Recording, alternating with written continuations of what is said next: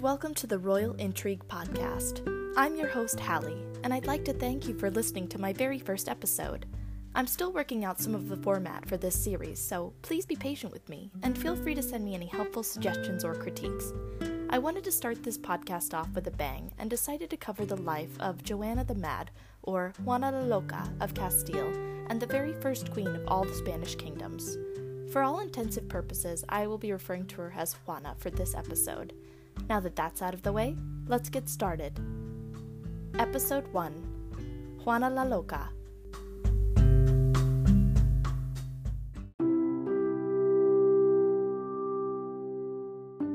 Juana of Castile was born in the capital city of Toledo on November the 6th, 1479. Her parents were Ferdinand II of Aragon and Isabella I of Castile. As many of you may know, Isabella I is remembered for financing Christopher Columbus's voyage to the New World in 1492. Juana was the couple's third child. Her elder siblings included Isabella, who would become the Queen of Portugal, and Juan, the Prince of Asturias, the only male heir of Ferdinand and Isabella. Her younger siblings were Maria of Aragon, who would also become Queen of Portugal when she married Isabella's husband after her sister died in childbirth. And finally, Queen Catherine of Aragon, who is well known for her marriage to Henry VIII, as well as being the mother of Mary I of England, or Bloody Mary as she would come to be known.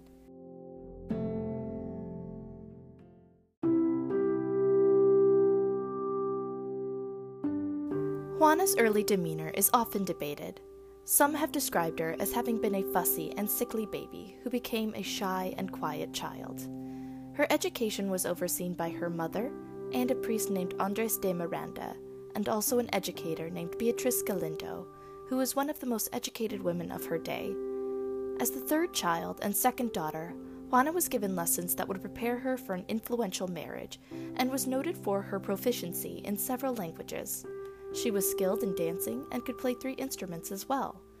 While she did receive an excellent education for the time, it was unlikely that she would inherit the throne of her parents, and thus she was not trained extensively in how to rule the kingdoms of Castile or Aragon, like her brother Juan, which would come back to haunt her in later years.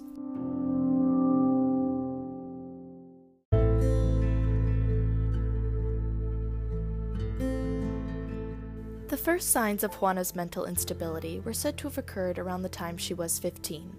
When her mother noticed that Juana was becoming skeptical of Catholic practices and seemed to be less devout than her position demanded. Now, in our modern times, this in and of itself would not be evidence for mental issues.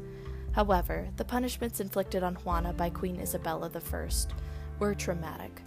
Juana was reported to be afraid of her mother, who employed a coercive torture method called la cuerda on Juana. This involved her being suspended by a rope with weights tied to her feet, and had the possibility of being fatal. It is in my opinion that her mental health was more so affected by the abusive behavior of her loved ones, rather than simply emerging out of nowhere. This is a pattern that would continue throughout her life.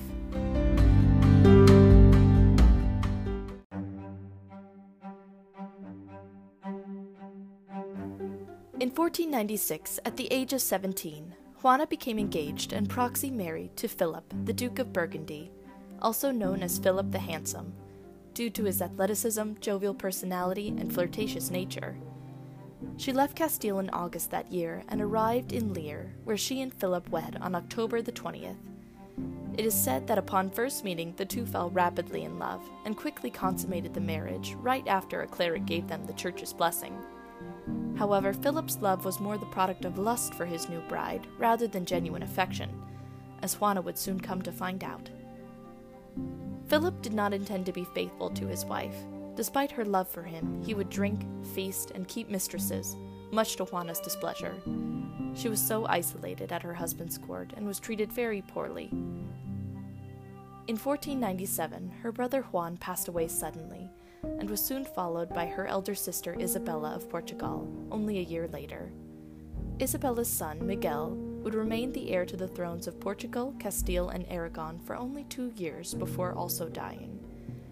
This series of tragic deaths left Juana as the heir to her parents' thrones. During this period of time, she gave birth to her first 3 children with Philip. a daughter, Eleanor, a son, Charles, and another daughter, Isabella.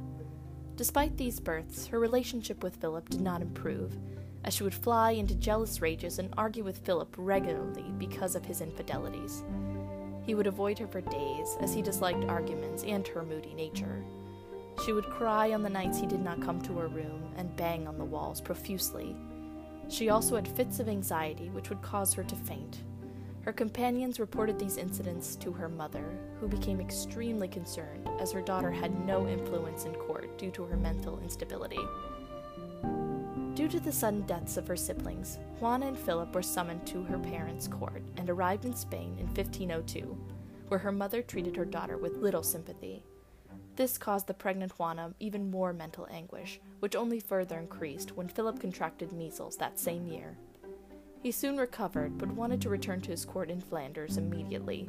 The couple fought, and Philip left her behind. Juana had a mental breakdown and wanted to go after him, but her parents forbade her because of her pregnancy and a current conflict. She refused to eat or sleep for days and would wander the halls, either babbling incoherently, followed by periods of stern silence. Her thoughts were consumed with her husband's illicit affairs. It was in this first instance of imprisonment that Juana would give birth to her second son, Ferdinand, in 1503. She attempted to escape that year in November, but the gates closed upon her. She screamed, thrashed, and threatened a bishop with death for confining her. She even cursed at her mother directly. Her parents reluctantly agreed to release her after years in the castle. She left behind her son and returned to Flanders, only to find that her worst fears had been realized.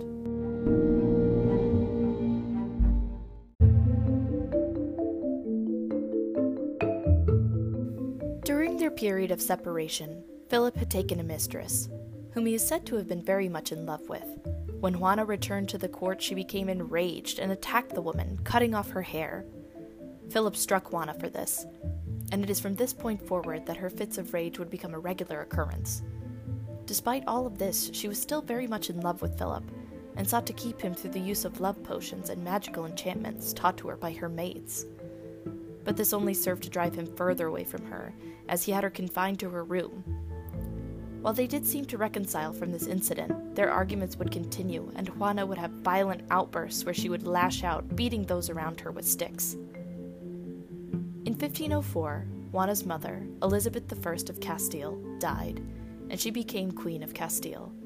But due to her noted unhinged nature and Philip's influence over her, Juana's mother left her throne to her daughter and son-in-law, only in the condition that it would pass to their heir when he turned 20 years old, or that her father, Ferdinand II, would rule if she was unwilling during that time.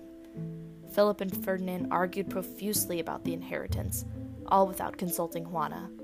Her father even went as far as to make his daughter's mental health issues public when he asked to read the notes to the Cortes from Juana's treasurer in Flanders. She also gave birth during that time to another child, named Mary.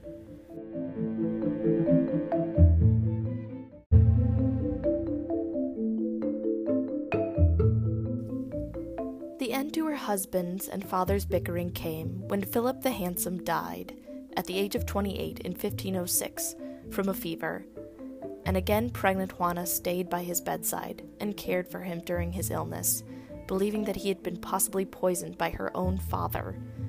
Juana's grief was immeasurable when he died, and she refused to leave her husband's side even after his death.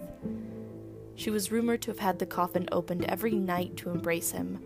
However, more reliable sources state that she had the coffin opened probably 4 or 5 times. The first 2 times were due to a worry that the body had been stolen. However, it was reported that on the first occasion, she began kissing the body's feet and had to be removed from the vault by force. When a disease began moving through the area, she decided to have his body moved to his final resting place, as she made her way to Torquemada.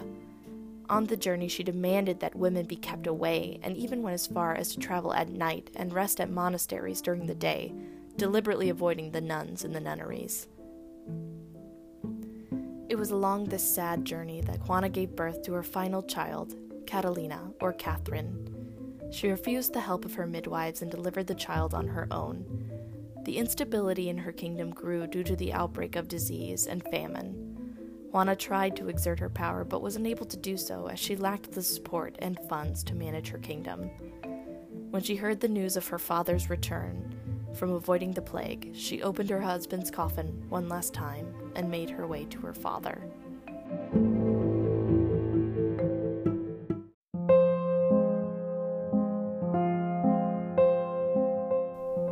Ferdinand II had his daughter confined to the royal palace in Tordesillas, and there she remained queen in name only.